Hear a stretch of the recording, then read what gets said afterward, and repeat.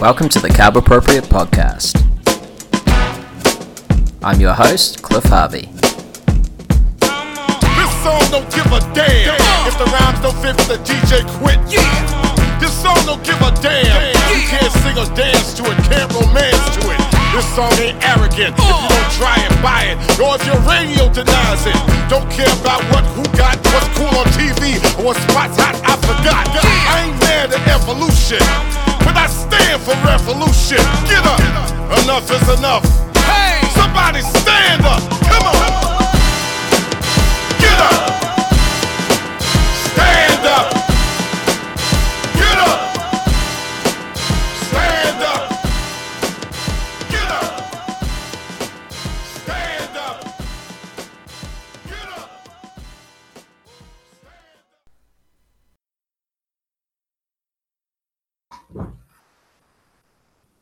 Hi team, and welcome back to the Carb-Appropriate podcast, where I talk to inspiring people in health, fitness, nutrition, business, and the creative arts who are doing interesting things to improve performance and maximize human potential. And today I am super excited to be talking to Dr. Lara Briden, the period revolutionary, a naturopathic physician, renowned expert on women's and hormonal health, and also one of our featured speakers at HPN 2018 this year. Welcome, Lara. Thank you. Thanks for having me. My pleasure. Hey, so we haven't actually met in person, so this is exciting to be talking. I obviously learnt initially about you from my team. I have a very great team over here, and they had spoken extremely highly of you and your work. And so I had looked a little bit into what you do, and we had talked about getting you down here up here, wherever you happened to be at the time. You're north from where I am. Yeah. I know you changed location a little bit. We talked about getting you here for the HPN conference even a couple of years ago. And so super excited to have you here this year. And I just wanted to thank you for the great work that you're doing as well. I've been thinking about this a lot with, the world situation as it is at the moment and a lot of the things that are going on. It's an interesting industry we're in because, especially in nutrition, where I'm, pretty firmly couched and have been for most of my career, it's dominated by women in terms of numbers, but it's still very patriarchal, I think. And a lot of the loudest voices and a lot of the, ideas and concepts that we have are very much couched in a male perspective. And so I think it's really important, the work you're doing. And I think it's really important for people like myself to be able to talk with you and get a better understanding of what's really going on, because I think often we just sort of become very set in our ways, I should say. Yeah, I'm trying to flip the script and it's a thought experiment, present the idea that a woman is the standard normal version of a human being. And once we start to see it through that lens, that female physiology, women's hormones, women's periods are not a side issue, but a central part of human physiology, it changes the whole dynamic, changes the whole conversation. Absolutely. And I guess that's something that happens, is beginning to happen a little bit more frequently now, as there is a lot more research going on into that area. But I guess traditionally, a lot of the populations that were studied were college-age males. I mean, so much of our research is based on that. Absolutely. This is not just within nutrition. This is all of medicine. Women have basically been left out of the conversation, left out of a lot of the thinking. And so a lot of, I think, what's being presented out there nutritionally is what works for men being presented as this can work for everybody. And that's what I'm trying to change. Yeah, and we've had a few little Twitter discussions, which I'm going to get into in just a little bit as well. And I guess even within that, my perspective is going to be as a male working with not just males, working with males and females, but probably, you made a really good point that sometimes we don't ask the right questions, and that sort of tempers what we're seeing as well, because we haven't necessarily got the right data to work from. But I want to take a quick backtrack, because a lot of the people that are going to listen to this podcast going forward are probably big fans of you and your work anyway. So they're going to know a little bit about what you do. Sure. But for those that don't, how did you get started in health overall? And more importantly, how did you come to be doing what you're doing now as the period revolutionary? And I hope I don't use that term flippantly. Oh, no, no, I'm happy to have that term out there. Actually, you know what, Cliff? I started as a scientist. So I was studying evolutionary biology back in the 80s, and I actually published a paper in a peer-reviewed journal on the sex differences of foraging behavior of a particular species of bat. So it's actually harking back to that now, thinking back to my days as a biologist, putting it through that lens. Yeah, you know, from an evolutionary perspective, we have males and females have different criteria. So of course that was 25 years ago. And that it's only now that I'm kind of drawing on some of that. But after that, I went on to retrain as a naturopathic doctor at the college in Toronto. I started out in general practice in ranch country, south of Calgary, just small town, Alberta, very different sort of thing. And I just worked with everyone back in the days when, you know, probiotics were a weird idea. You know, it's fun to have been practicing during that whole arc of change back to, you know, the 90s when things were very different. And then when I moved to Sydney in the early 2000s, I just started working mainly with women. And so it's been the last, you know, 15 years. I've done an essentially deep dive into what works for common period problems, perimenopause, things like that. And I just feel like that gave me the opportunity to learn a lot about women and women's bodies and what works. It's been great. And so from an overview sort of perspective, what would you say people, and I'm talking here also about practitioners, what do you think they're mainly missing with respect to health overall, but more particularly women's health? That women need to ovulate to be healthy. That's my talk at your event coming up is based, I think I called it, if you're not thinking about ovulation, you're not thinking about health. There are a number of obstacles to ovulation. And my experience is most doctors, most PTs, most everyone is not thinking about that. You know, is not, they might have some vague sense of, you know, is she menstruating? But that's very different than is she ovulating, because of reasons we can go into. So where do you think that disconnect is? Because I mean, I guess a lot of us, even relatively well educated and, you know, doing a good job for our clients, would be asking the general questions about menstrual cycles and things. But where is that not going deep enough from your point of view?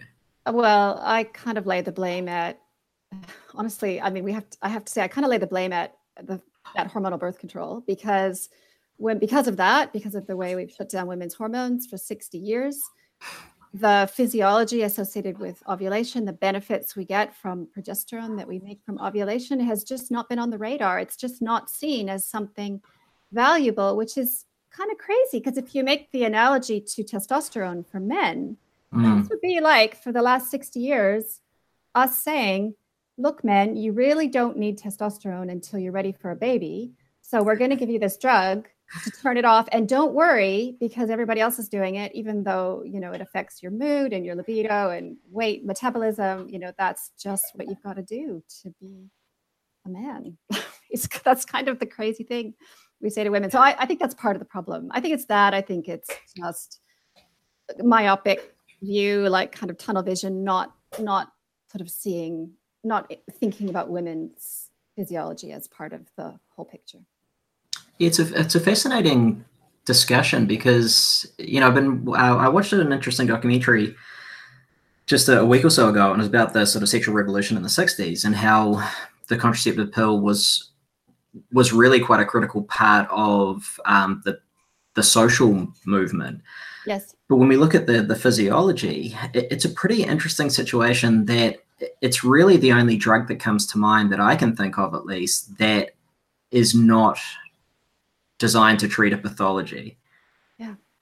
You know, and it's so common and people just don't even think about it. There's no pathology it's treating. It's actually probably in some instance worsening some people's pathologies. Wouldn't you agree? It's in every instance. It's castrating women. I mean, not to overstate it, but that's what it does. It shuts down the ovarian function. It's going straight in the show notes, you know? Yeah. I mean, whereas it would be like shutting down testicular function. I mean, that sounds crazy.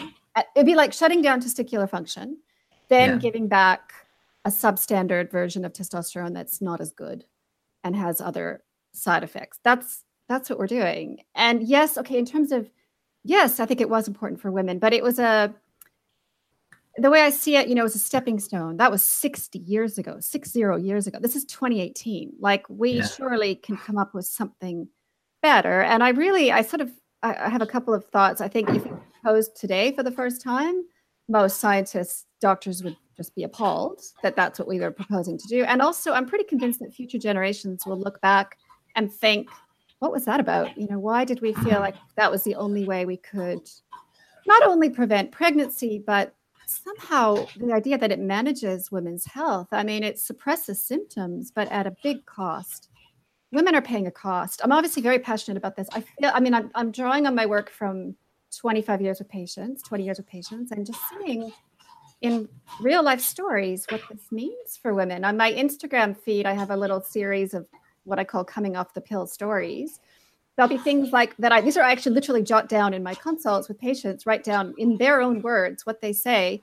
The one that started it all off for me was a young woman who said when she stopped the pill after 15 years, it was like a curse was lifted. Wow. Yeah, that's what women experience in the shift in their mood, their energy. Yeah. Yeah, I mean, obviously, I haven't got the same experience there that you have, but it was interesting in my early days of practice, the drug cascade side of things, and it was particularly with skin health. Yeah. Someone suffering poor skin health, and so they're either told to go on the pill or on pretty high dose antibiotics. And then in some instances, there were these poor people who were basically then starting to take more and more medication to treat the effects of the medications they were taking for something that in the base instance was actually fairly innocuous. Now, I'm certainly not understating the importance of, skin health, and particularly, skin health socially, because it can be such a stigmatizing thing. But what was super interesting was getting those people off the meds and looking at a proper plan of sort of holistic intervention at the baseline, cleared up the skin issues without the drug cascade. And that was really eye-opening for me as a young practitioner back in the sort of, I guess, similar sort of time, late 90s kind of thing. Exactly. There's a cascade that happens with the pill. That's actually the first. I have little patient stories in my book, and that's one of the first ones. Is she really common? Start the pill when you're 15 for skin, 14, 15. Within 12 months, depression, and on an antidepressant. And then that's all happening at 15. And of course, at that age, you don't have enough wherewithal to really think, wait, was that first steroid drug that I took maybe affecting my mood? And then, a year later, you're on antidepressants, and that's just how you stay for 10 years.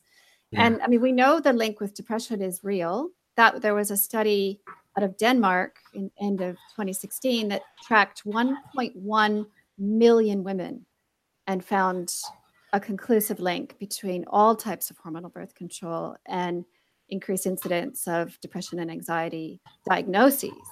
And the researchers said that's an underestimation, because those are just women who were diagnosed and given antidepressants. That doesn't even include all the women who just quietly said, no way, I'm not taking this. Yeah. Wow, that's fascinating. Yeah. And again, it's something I was expecting to be, somewhat wowed by some of the things you said, but the interesting thing, this is so simple, right? This seems to be such simple stuff, and yet because it's so formulaic and it's so foundational in women's healthcare that they're provided with these medications, that we just forget about those effects. You know what? You just said the word simple is my mission statement. I did an interview last week, and she's like, well, I guess we have to acknowledge that women's health is quite complicated. And I was like, no, no, it's not. Women's health, I want to dispel that myth, because that's the narrative we've been told, is that women's health is in the too hard basket. It's mysterious. It's complicated. It's in the domain of gynecologists. It's like, no, periods are an extension of our general health. They are both an indicator and a creator of our general health. They are not that complicated. And the reviews I love on Amazon of my book are things like, why did no one ever explain this before? It's really it's not that complicated. What you eat, what you do affects your periods. It makes sense, right? Yeah, I was laughing when you mentioned that, because this is going back a long time now. This is probably about the year 2000, I'd say. I had a brief moment of notoriety here in New Zealand as the menopause guy, and it's not something I tried to do. Yeah. I didn't, want that moniker at all. But what happened was I was sent a number of clients who were really struggling with perimenopausal issues. Yep. Now, typically, and since then, I would typically send them on to one of my female colleagues who specializes in that, because it's not within my wheelhouse. But at the time, there wasn't really anyone that I trusted to do a good job, because it was in the depths of the very high carb, extremely low fat mania. And I thought that was one of the issues there. Yep. And so I wasn't, and I still am not, a women's health expert, but what I did was basically just provided a very basic lifestyle plan that included eating natural unprocessed food.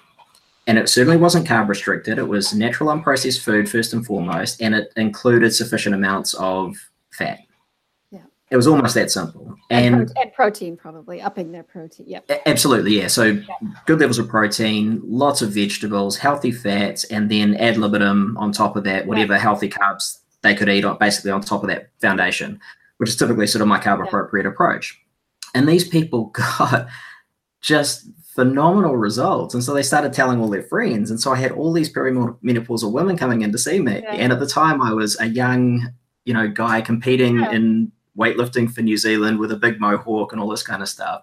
The opposite. But the thing that rang true what we were saying there, it was simple stuff. Yeah. It wasn't complex. It was basically providing the building blocks, and people got results. Yeah. I could totally imagine that, actually, because perimenopause, some of those symptoms do respond really well. Just get the alcohol out, get the protein up in the morning. The body responds. It's not complicated. So what's the sort of, what are some of the steps that you go through then if someone, is really committed, as a lot of people are, or not just committed, but very scared about going off the contraceptive pill? I mean, how do you approach that from a practitioner's point of view? Well, first step is to decide why they're on it. Do they need something reliable, alternative contraception? So we look at that. Are they worried about their skin? That's probably the most common one, in which case I have a how to prevent and treat post-pill acne kind of protocol. I usually get them started about a month before. It's zinc, cut the dairy, cut the sugar for a month before, and in the context of a healthy diet. And usually they're happily surprised. I mean, these might be women who previously tried to stop the pill and then found out they got the horrible post-pill acne, which I'll just say for your listeners, starts at about 3 to 6 months off the pill. It doesn't start straight away. They come off, they think, oh, maybe I'm okay. And then boom, 3 months in, they get this explosion of breakouts. And that is very distressing. And that's about when at the 6-month mark, they go back on, and they might have been just about to turn the corner and get better anyway. That's an example of a post-pill situation. There's other situations, they might be worried they're not going to get their period, which then has a different flow chart I go through to work out why they maybe weren't getting their period last time they stopped the pill. Then there's endometriosis, which I'll just mention briefly because it always gets brought up. As soon as I bring up the idea of stopping hormonal birth control, people say, well, I need it for my endometriosis, which is a painful condition. Yeah. That's, in a way, that's a whole other podcast on its own. Endometriosis is a very serious condition, and I think natural treatments can help, but sometimes hormonal birth control is required for symptom suppression, and that's fine. But 9 out of 10 women don't have endometriosis. So for all the other women who don't have that inflammatory disease, I would say pretty confidently that most of them can have reached the place of having natural cycles that just arrive with no PMS or pain or fanfare, or really just a regular normal period. That's what the body can do in most cases. Yeah. And I again, this is just from my experience, but I've found that in the presence of those, endometriosis is a very inflammatory condition. In the presence of those types of conditions, often people aren't, because they haven't been advised to, they're not taking care of the foundational stuff underneath the medications, so they haven't really looked extensively at diet, because obviously doctors aren't trained to prescribe that. They haven't looked at holistic, lifestyle interventions and things. And so often when you take care of that underlying stuff, even if the need for a medication isn't completely abated, it's kind of reduced a lot, wouldn't you say? Yeah, actually, because you're a scientist, I will share with you a little scientific insight into endometriosis, potentially out of interest. I actually just had a meeting with a scientist from the UNSW Microbiome Institute. She was contacting me because of some of the stuff I've written about endometriosis. She is going to be doing a study on looking at the role of the pelvic microbiome and potentially gram-negative bacteria in the pelvis as a major driving factor of endometriosis, both in terms of finding a biomarker, potential treatments. She told me off the record, endometriosis behaves like a microbial disease, which is pretty fascinating. So we treat it as mainstream medicine treats it as a hormonal condition. It's not. It's actually an inflammatory, potentially microbe-driven, or at least influenced immune disease, and it's affected by hormones. So we have this blunt instrument where we shut down hormones to try to control the disease. It doesn't actually even work that well for most women, if hormonal birth control, but it can sometimes suppress symptoms, but it doesn't treat the disease. Yeah. And I mean, that makes sense, whether, what comes out of that will be super interesting, but yeah. I find it so fascinating. I am probably characterized as a metabolic kind of guy, right? When you study carb tolerance and you study ketogenic diets and things like that, you're based around metabolism. Yes. And you go to those types of conferences and everyone's talking about basically metabolic state. It's all about cardiometabolic state. That's the important stuff. Yes. Then you go to a microbiome conference and everyone's talking about the gut bacteria, and that's all that's important. Right. And I think most of us as, naturopathic trained scientists would sit back and say, well, it's the whole lot, really. There's often more than one factor going on. Yeah, for sure. Absolutely. Yeah. Hey, and so you and I have had a little discussion online about the role of starch. And I think that would be obviously super interesting for our listeners. So what's your opinion first up on keto for women in general? Well, so I'm not an expert on ketogenic diets. I don't prescribe it for my own patient population, but I'm not against it. So just in a broader sense, I would certainly acknowledge as a clinician, I acknowledge that ketogenic diets can be therapeutic for obviously certain neurological conditions. I believe that, I don't doubt for a second that in cases of more severe insulin resistance, that at least a temporary ketogenic diet would be therapeutic for potentially reversing that.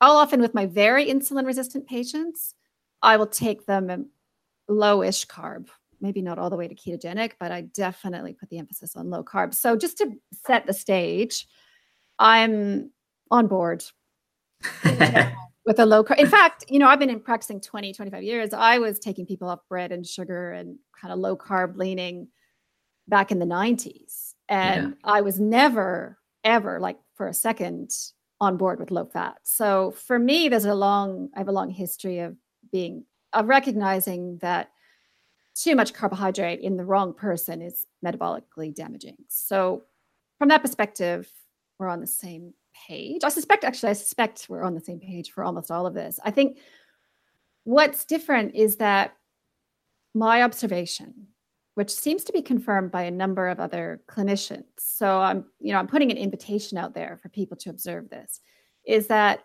in young women, I'll say by young, I mean, of reproductive age. So let's say younger than 40. I mean, I'm older than 40 technically we're still reproductive age, but there's different things start to happen in our 40s. I think you mentioned perimenopause, insulin resistance becomes more of a problem. So let's talk about younger women. Especially if they do not have insulin resistance, they are in a different metabolic situation, and they are potentially can lose their period from going to low carb. By lose their period, I mean lose their ovulation. So the first step as any clinicians out there, personal trainers, is to understand, to know how to ask about ovulation. So first of all, to know that a pill bleed is not a period. So if your client or patient is on hormonal birth control, straight away there's no conversation to be had about ovulation. You don't know. They're castrated anyway. So you're not getting that piece of information from them.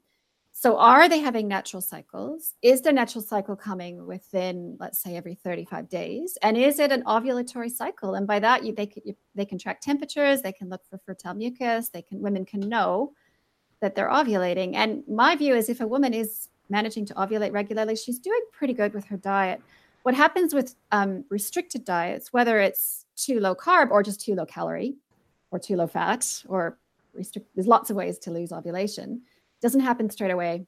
There's usually 3 to 6, I'd say 4 months, 3 to 4 months, little honeymoon period when the periods are still going. That's fine. After the 4 to 5 to 6 month mark, ovulation can stop. And is it true? I mean, I'm just curious, Cliff, are you not seeing that with your young women patients? I mean, are you? I'm not. No. And I think, I'm not saying that it doesn't occur, because I think, my approach, I've even, created this term back in the late 90s, Carb-Appropriate, because I didn't agree that there was one size fits all. Exactly. And even keto, people get keto wrong, because, a lot of what we see is still couched in the old classic 4 or 5 to 1 protocols that were given to kids with epilepsy back in the mid 20th century. Right. And for most people, that type of keto diet, even if it's calorie sufficient, I think is not going to be an exemplary diet, because it cuts out so much micronutrient content typically through not having vegetables.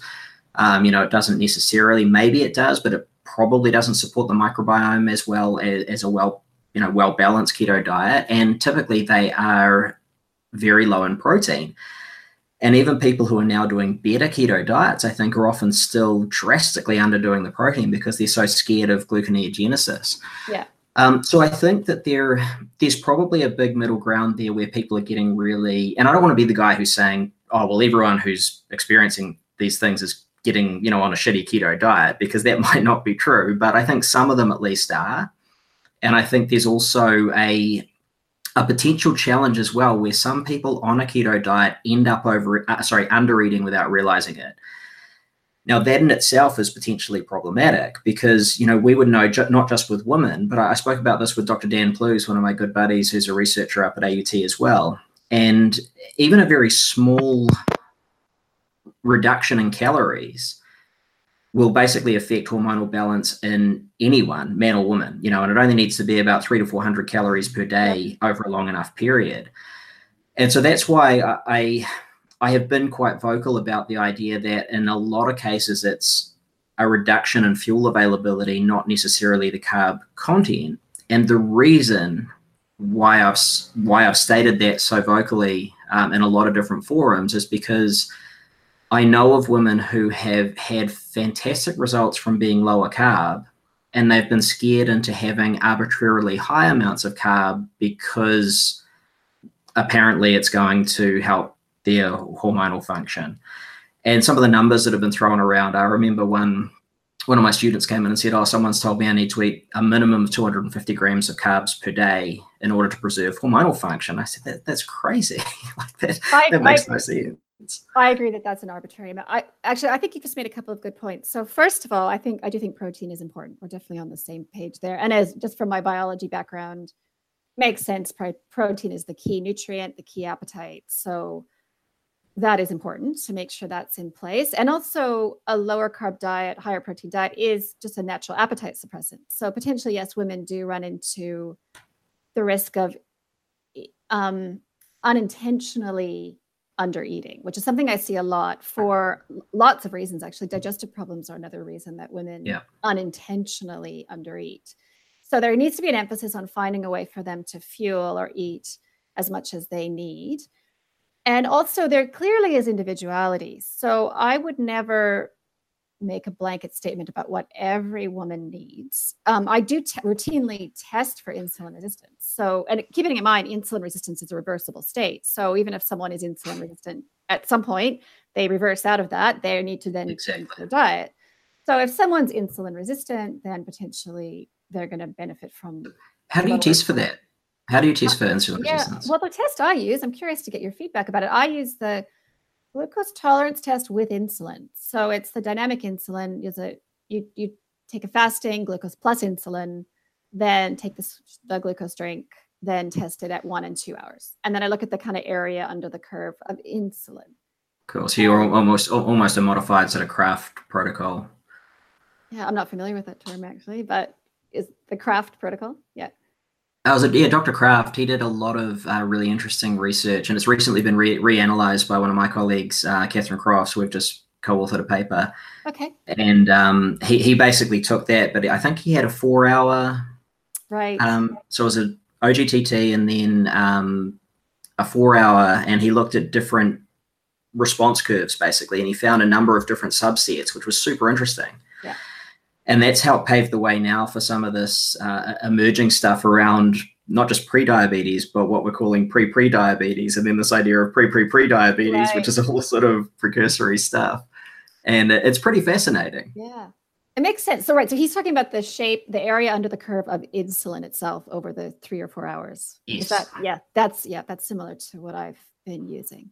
Yeah. So we're not guessing, right? I don't want to just have to say, well, I think you're insulin resistant, but I'm not sure. So it gives us some kind of baseline. And then, okay, here's the other thing I do. So for women in particular, I measure and watch the hormone LH.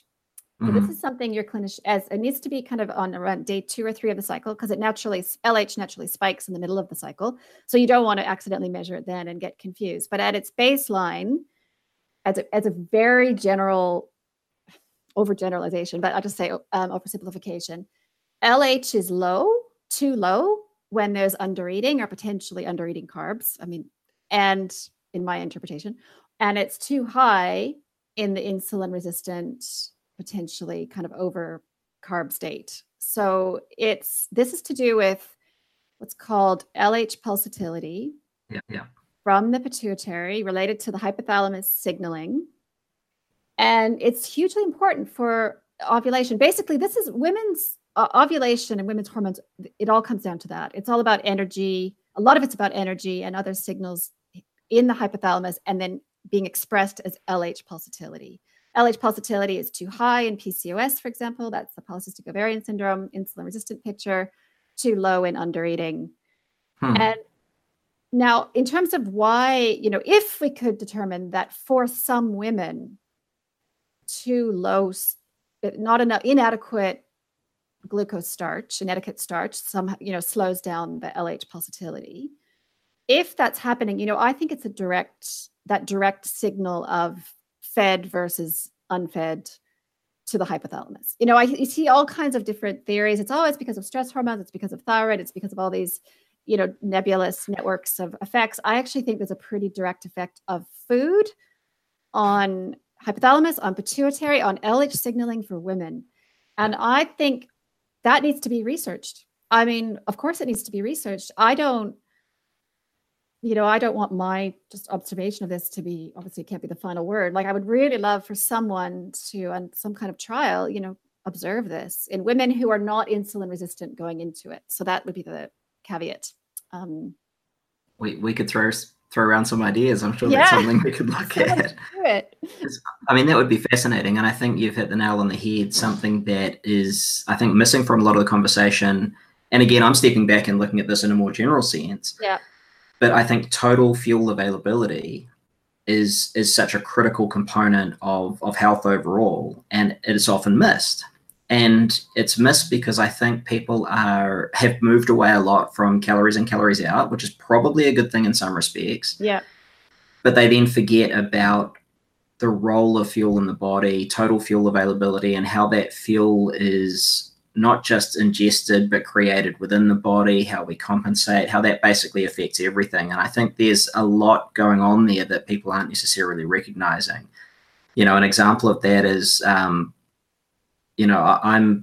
relatively well known in the keto community, and I'm surprised by the way that people chase ketones. Right.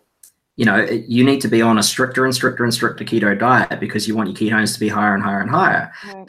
And what I often say to people in workshops and lectures and things is, would you do the same for glucose? Right. Of course you wouldn't. Crazy. There's no way you'd be chasing like 12 millimoles of glucose. So why are people chasing 8 millimoles of ketones? Right. This idea that more is better.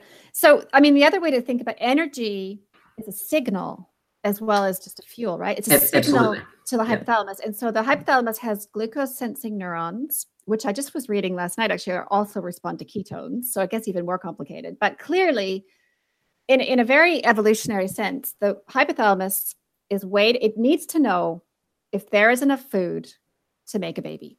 And it needs to know that. It's a life or death decision. It can't afford to have a pregnancy that will fail because, well, I mean, pregnancies can fail, but that's very stressful for the body, fail because of starvation. So it needs to make that decision. And it makes sense to me that depending on the ancestry of the woman, that hypothalamus and those glucose sensing neurons, might be more calibrated to potentially more glucose, more insulin signaling coming in compared to other populations. So, I mean, that just makes sense because some people didn't have much carbohydrate, but some people did for tens of thousands of years, and that they're calibrated differently. Yeah, I'd absolutely agree, and I think that's also an interesting point as to why we can't necessarily look at the the hypothalamic responses of laboratory animals, because they're really poor low carb responders. Mice are terrible for keto studies. We see all these silly studies come out saying this and that, and they're just terrible keto subjects because they don't go into ketosis very easily. I mean, it's very difficult to get a mouse into keto, just as it is most lab animals that we work with, whereas humans have a very good ability to do that. But I completely agree with you that some people just don't do that well on keto. Now, I think if someone does thrive on keto, I would suggest that there's not going to be any problem with their hormonal balance if they're eating enough calories and they're in ketosis.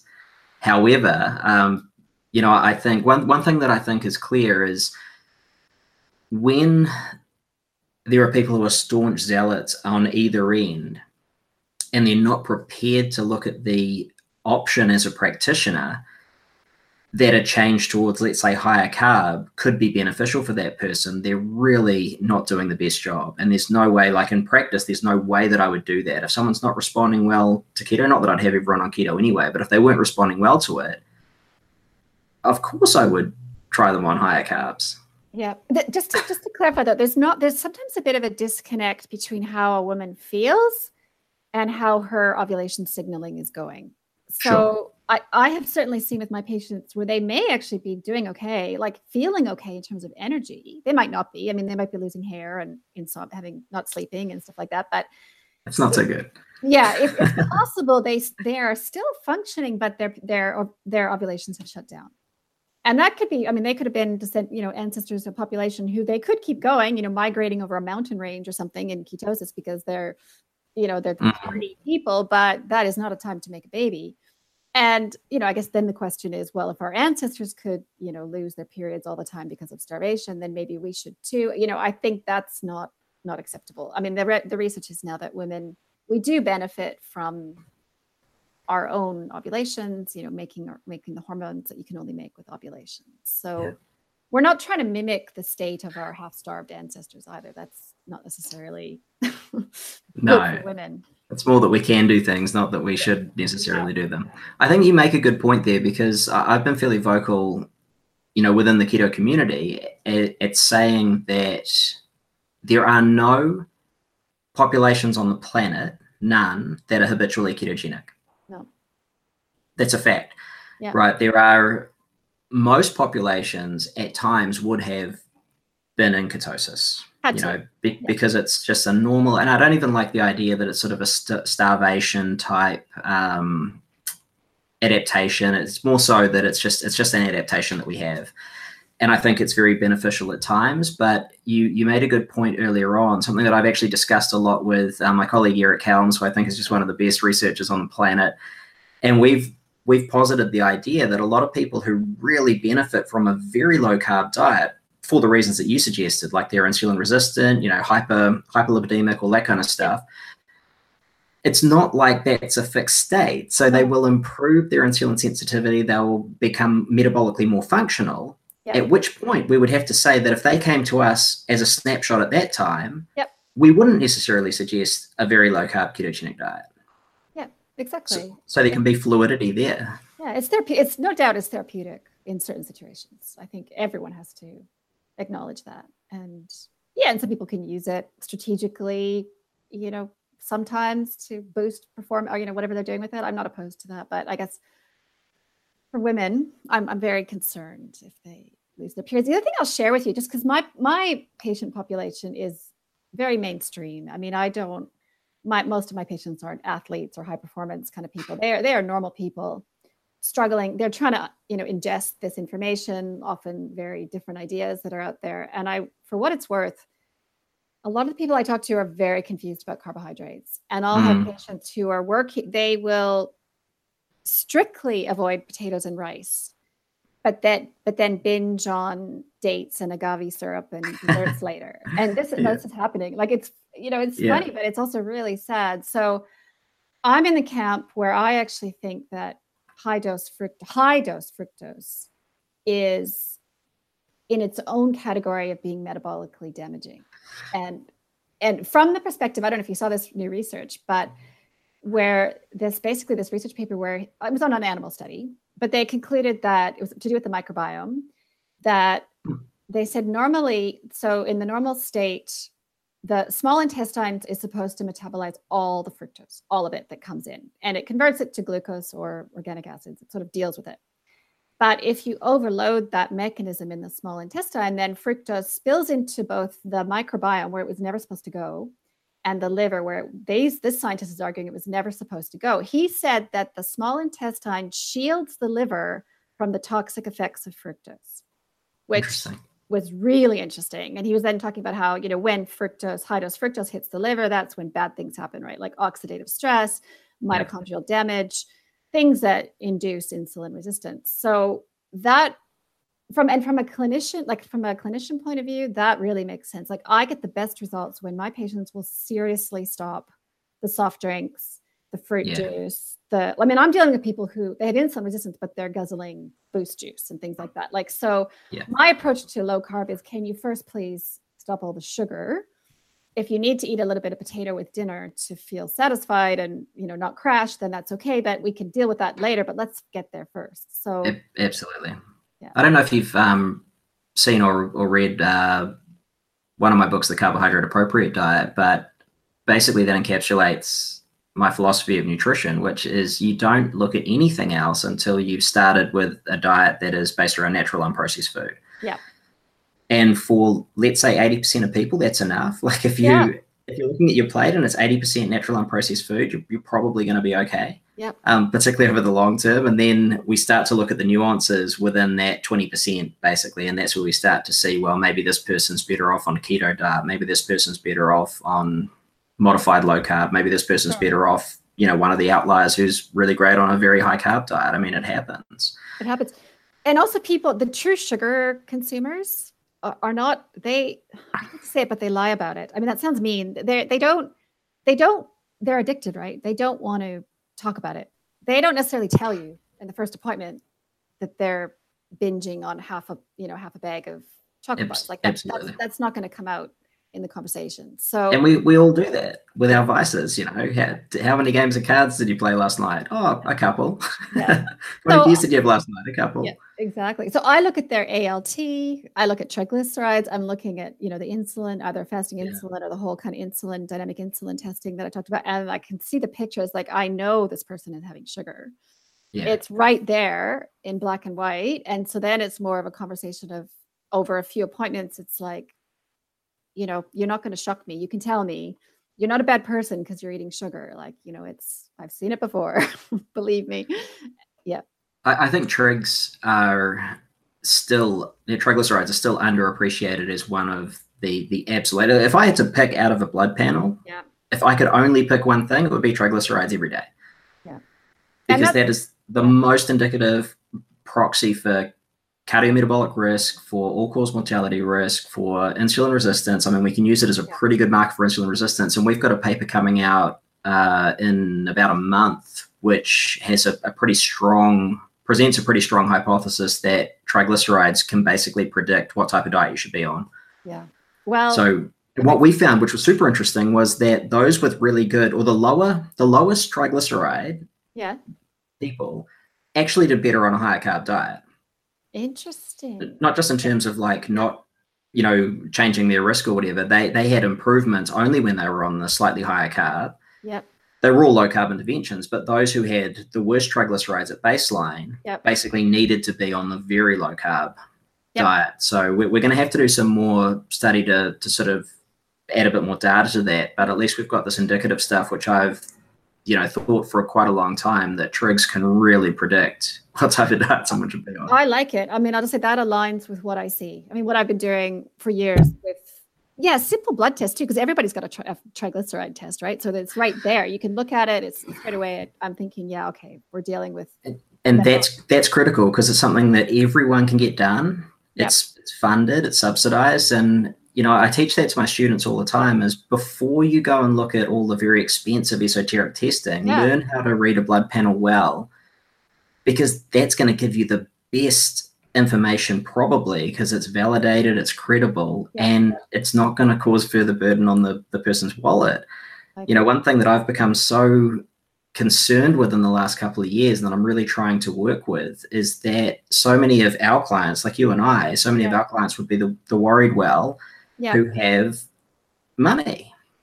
And there's a lot of people out there who aren't getting the support they need because they just simply can't afford it. Exactly. So both things you said. I mean, I think the worried well, I'm with you. I don't like them to be spending a lot of money on tests that they don't need. Microbiome testing that doesn't mean anything, extra functional testing, when, as you say, you can get some really good information just from some basic blood tests.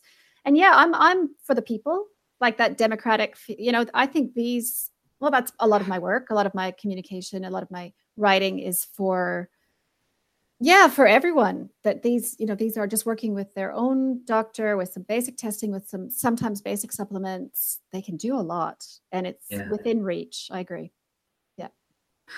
So what are some of the sort of go-to books or resources in the health space that are your go-tos?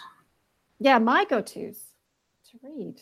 That's a very, I mean, I mostly just read kind of papers, actually, scientific papers. You're like me, boring. I mean, I've got just various ways of, sorting them on my computer in folders of papers. So in terms of other books, that's a very good question. I haven't read a health book in a while, but I just follow, Twitter, I guess, is where I get a lot of my health information as well, and follow articles and papers that people link to, like that article about fructose, the recent one about the link of the microbiome and bacteria for endometriosis. That's not in any kind of book at this stage. So you repost a lot of that stuff, right? So people should follow you on Twitter. And actually, those things are in my book. I know you weren't asking for my book, but I mean, there's that as well. No, we'll definitely link to your book in the show notes, and I highly recommend that people read that. And I am going to read yours too. I'm intrigued now after such a great conversation today.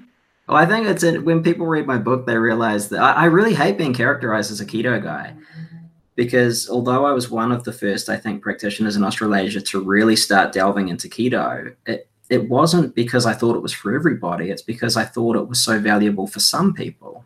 And for the rest, there's this spectrum there. And as you and I have discussed, it's not the most important thing. The most important thing is that people are eating real food, and they're eating enough protein, and they're eating enough vegetables and things like that. I mean, and that's where conceptually I think people can understand that too. Yep. When you sit down and talk with people and say, hey, you kind of know what real food is, right? Yeah. Well, don't stress about the rest just yet. Just get back in touch with eating food. People are very confused. They are, which is unfortunate. But I think if enough of us stick with some clear, simple information, hopefully because what happens if when they're confused, they just give up, right? They're like, I tried keto, and then whatever reason it failed. And so then they're like, nothing will work. So then they're like, nothing will work. So I'm going to eat all this crap. And that's how I'm going to exist. It's like, whoa, that's, And that's one of the reasons why I'm not opposed to, when done well, I'm not opposed to a vegan diet. I'm not opposed to a keto diet. I'm not opposed to a very high carb whole foods diet, whatever it happens to be, if it works for that person. I'm opposed to a keto. I'm opposed to a vegan diet. Sorry. I'm probably on the same page as you. Yeah. I'm not opposed to a vegan diet if the person is supplementing with B12, and if it is, if they're really thriving on it. But I think that it's very problematic, and I think it's very interesting that we recently had our government mandated review of diet types. And of course, it was the same old thing. The DASH diet comes out on top, followed by the Mediterranean diet. Low carb, you shouldn't do. But interestingly, there was no comment on a vegan diet. Yeah. And the criticisms of, I mean, leave aside low carb, but the criticism of paleo I thought was really interesting, because they basically said, don't do paleo. It restricts certain food groups, therefore it's bad. And I wrote to the authors, sort of on Twitter, as you do. Yeah. And said, hold on, how can you say that one diet's bad because it restricts food groups and you're not making comment about a vegan diet? That makes no sense to me. Whether or not it's good or bad, you can't use that as a metric. Yeah, the vegan, I'll just say, as a biologist, this is through the lens of a biologist, a vegan diet is not a diet for humans. I mean, with my own patients, my view is, they could do it. I try to be supportive and not mean about it. But I say, but in my view, we're going to have to reduce our expectations of your health. Like, you can only be so healthy on a vegan diet. There's a ceiling on that. It's not just B12, it's zinc, it's taurine, it's choline, it's iodine, it's vitamin A. Yeah. I don't know how many vegan listeners you have, but I've just offended them all. But I've probably got quite a few, and I offend them as well, because I make the same arguments. Even your omega-3 metabolites, DHA, EPA, DPA. I mean, some people have an extraordinary challenge converting alpha-linolenic acid to those metabolites. And so it's well known that a lot of vegans are functionally deficient in essential fatty acids. Yep. And they can't make vitamin A from beta carotene. Exactly. I mean, there's a 13-fold difference in conversion rates between individuals. Exactly. And they crazy. They need taurine for the brain, for the nervous system, for So that's good. I'm glad we've offended the vegans. I know. Well, we've done that tick. No, I feel bad, but I don't know what else to do. I mean, for years I was trying to sort of say, well, it's okay if it's done properly. And now I'm just like, I have to be honest. I sort of feel like, I don't know, the analogy I always use is people can say, well, I'm going to sleep less for ethical reasons or whatever their reason is. Like my philosophy is I'm going to sleep less, or I'm going to breathe less oxygen, or this is, what I want to do, and don't criticize me for it. It's like, well, you can do that. I guess I can't stop you, but there's a biological reality of what's going to happen to your body when you do that. Exactly. I say exactly the same thing. I say, if you want to be vegan for ethical or other reasons, then I may dispute those reasons as well, but I'm completely supportive of you for that. But there's no good reason to be vegetarian or vegan for health. No. I agree. In fact, I think it makes it more difficult, because you've just got to have so many other, I mean, the reality is you can have a good omnivorous diet, which is what we've evolved to eat, without supplementation, although I'm a fan of supplementation. But you can't say the same for a vegan diet. You absolutely need to supplement. It's absolutely essential. Yeah. We'll move on now, because now that we've upset all that, I feel bad. But It's fine. It's fine, because it creates a good debate and people understand that we're pragmatic. Yeah. Yeah, I like to say that it's from my biologist perspective. I mean, that's how I'm seeing it. Not even it's not a philosophy, right? It's just a biological reality. So. And I'm the co-founder of a plant-based nutrition company. Oh, right. Okay. But I'm not vegan, and very few people at the company are either. Right. But yeah, we just choose to make them vegan so that we've got a bigger market. I probably shouldn't say that either. Okay. Anyway. I'd love to know just some of your, in the time that we have left, some of your keys to staying balanced. Like I understand that you're probably pretty busy, like a lot of the other influential people that I know in this industry. How do you manage to stay balanced and sort of, walk the talk that you're putting out there? Yeah, I'm constantly having to make new boundaries around social media. That's been one of my challenges. I've been doing some of my own social media until recently. Now I've got someone to help me to go in and look at notifications and things. I find that personally very stressful. I don't know if everyone is as stressed out by social media as me, but it's something, it's feeding into our need as humans to be constantly validated. So it's this kind of dopamine hit. Plus for me, this constant fear of, is someone saying something bad about me on Twitter? It's like, I need to disassociate from that somehow. It's destructive. Yeah. And I didn't want to butt in, but yeah. One of my very close friends emailed me yesterday and is having some challenges. And I'm not sure if you know, but I have bipolar disorder. So a lot of people ask my sort of advice on various things when they're struggling. Yeah. And one of the pieces of advice, I gave the person a couple of different pieces of advice, but one of them was delete Facebook off your phone. Yeah. And that's one thing that I have found to be so critically freeing in the last little while, because it's too easy just to flick in and get wound up with meaningless debates and things like that. And I time block, right? So I have very clear times for doing things like my communications. I do twice a day at about 11 or 4. And that includes everything. Yeah. From email through to jumping on Twitter and having a quick debate with you, through to jumping on Facebook and whatever. Yeah. And sorry, I'm going to cough you. That makes things so much more succinct, but it also cuts out the crap, because you don't want to be overly engaged in things that's not worth your time. And what I've found is that in not having that device to go back to and just have it as a proxy for doing something like a distraction, I've read 54 novels this year so far. I've got back into playing music. I'm training more, which I'd let slide the last couple of years. And just all these things, I've got a list on my wall in front of me in my office of the things that I love to do. And I wasn't doing them because I was just scrolling social media.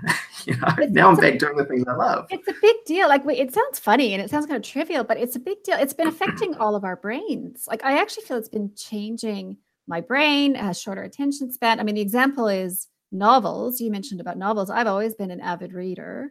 Love big, thick, juicy novels all my life. And the last 3 or 4 years, I've read a few, but not as many as usual. And it's like, it's because I'm so distracted. It's not even physically being distracted. It's my attention span is fragmented. And I'm really pissed off about that, actually. I want it back. I want my attention span back. So I'm the same. I don't have anything on my phone now. And I try to just give myself permission to sit down and read a novel for an hour and stay focused and not think, I'm going to go just check my email now halfway through this chapter. Anyway. Yeah. One thing that we briefly spoke about before we jumped online here was, so I think some of the negativity that it's in the world full stop, but in our industry as well, really comes through in the worst way in social media. And I've been really happy to step back from that and realize that I don't need to engage. There's no compulsion to have to prove someone wrong if they say something that's contrary to what I believe, because it really is, in many respects, a pretty wasted exercise. Yep. There are a lot of people out there, and they don't all, they're never going to agree. So I agree. Yeah. So have you got anything big planned in the next little while, Lara? Well, any new books or anything coming out?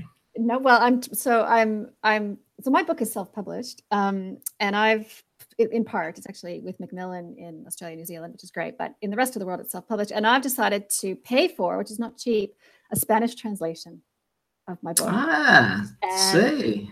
So I'm interacting with a lot of Latina, because I speak a bit of Spanish myself, so when I am on social media, I'm trying to speak some Spanish, interact with some of the South American accounts. And I may, once the book is out, I may actually travel to Mexico City and South America next year and try a little speaking engagement in Spanish. But I think I need to work on my pronunciation. But yeah, that's my next project. Because it's so cool. This is the for the people thing we were talking about, right? Like, there's a lot of Spanish speaking women out there who need help. Yeah. Some of my friends in South America have mentioned the same thing to me, not in the women's health market, but just in terms of general health and nutrition education, because most of it is published in English. Yep. Probably the next biggest is German, and there's very little published in Spanish, although there is more now. Not as much filters through to the mainstream, and so I think it's a really important thing. And I've actually toyed with that idea before as well. I lived in Buenos Aires for just a little while. Yep. And I would love to go back, but I haven't had the courage yet to go back and try and do a speaking engagement. Yeah. I think I really need to practice. Yeah, well, I need to practice too. And the other challenge for a Spanish book for the Latino market is that apparently they don't order from Amazon. They don't order, I don't know how I'm going to get the books to them. This is part of the problem. I'm probably going to have to bite the bullet and actually pay for some runs of print, like print the book in Mexico, print the book in Argentina. So at this stage, it's a labor of love. I don't know if I'm going to make any money whatsoever from the Spanish book, but we'll see. I may, I'll offline, I'll connect and maybe connect you with someone I know who's done that. My good friend, Dr. Ian Brooks, was New Zealand's biggest selling business author for a long time. He's actually a Canadian guy as well. Okay. And he became, I think, was very well read in South America, both throughout South America and also in Brazil. So I don't know exactly how did it, because he was also a self-published author, but he was one of those real success stories in self-publishing back in the sort of 80s. Yeah, great. Yeah. Good. Awesome, Lara. So you're one of our featured speakers at HPN this year, along with, we have a stacked lineup. It's yourself, obviously, and I'm super looking forward to listening to you, but also Julia Ruckledge, the mental health expert, Professor Mike Hutchison, Dr. Eric Helms, Dr. Mickey Willardon, Kirsten Bainon, myself. It's going to be a pretty awesome day. Yeah, fantastic. And I am so stoked that you're going to be there. I think the work you're doing is amazing. And so thank you so much for being on today. I'll have the show notes up and we'll have the podcast out probably in the next week. And we'll make sure to link to your book in there. And like I say, we will just keep following you and all the amazing work you're doing in women's health. Great. I really enjoyed our conversation. I will definitely, share the podcast so more people can listen in. And I'll see you next month. Very soon. Yeah, 6 weeks away. Something like that. Awesome, Lara. Thanks so much. Right. Yeah, take care. You too. Bye. Bye.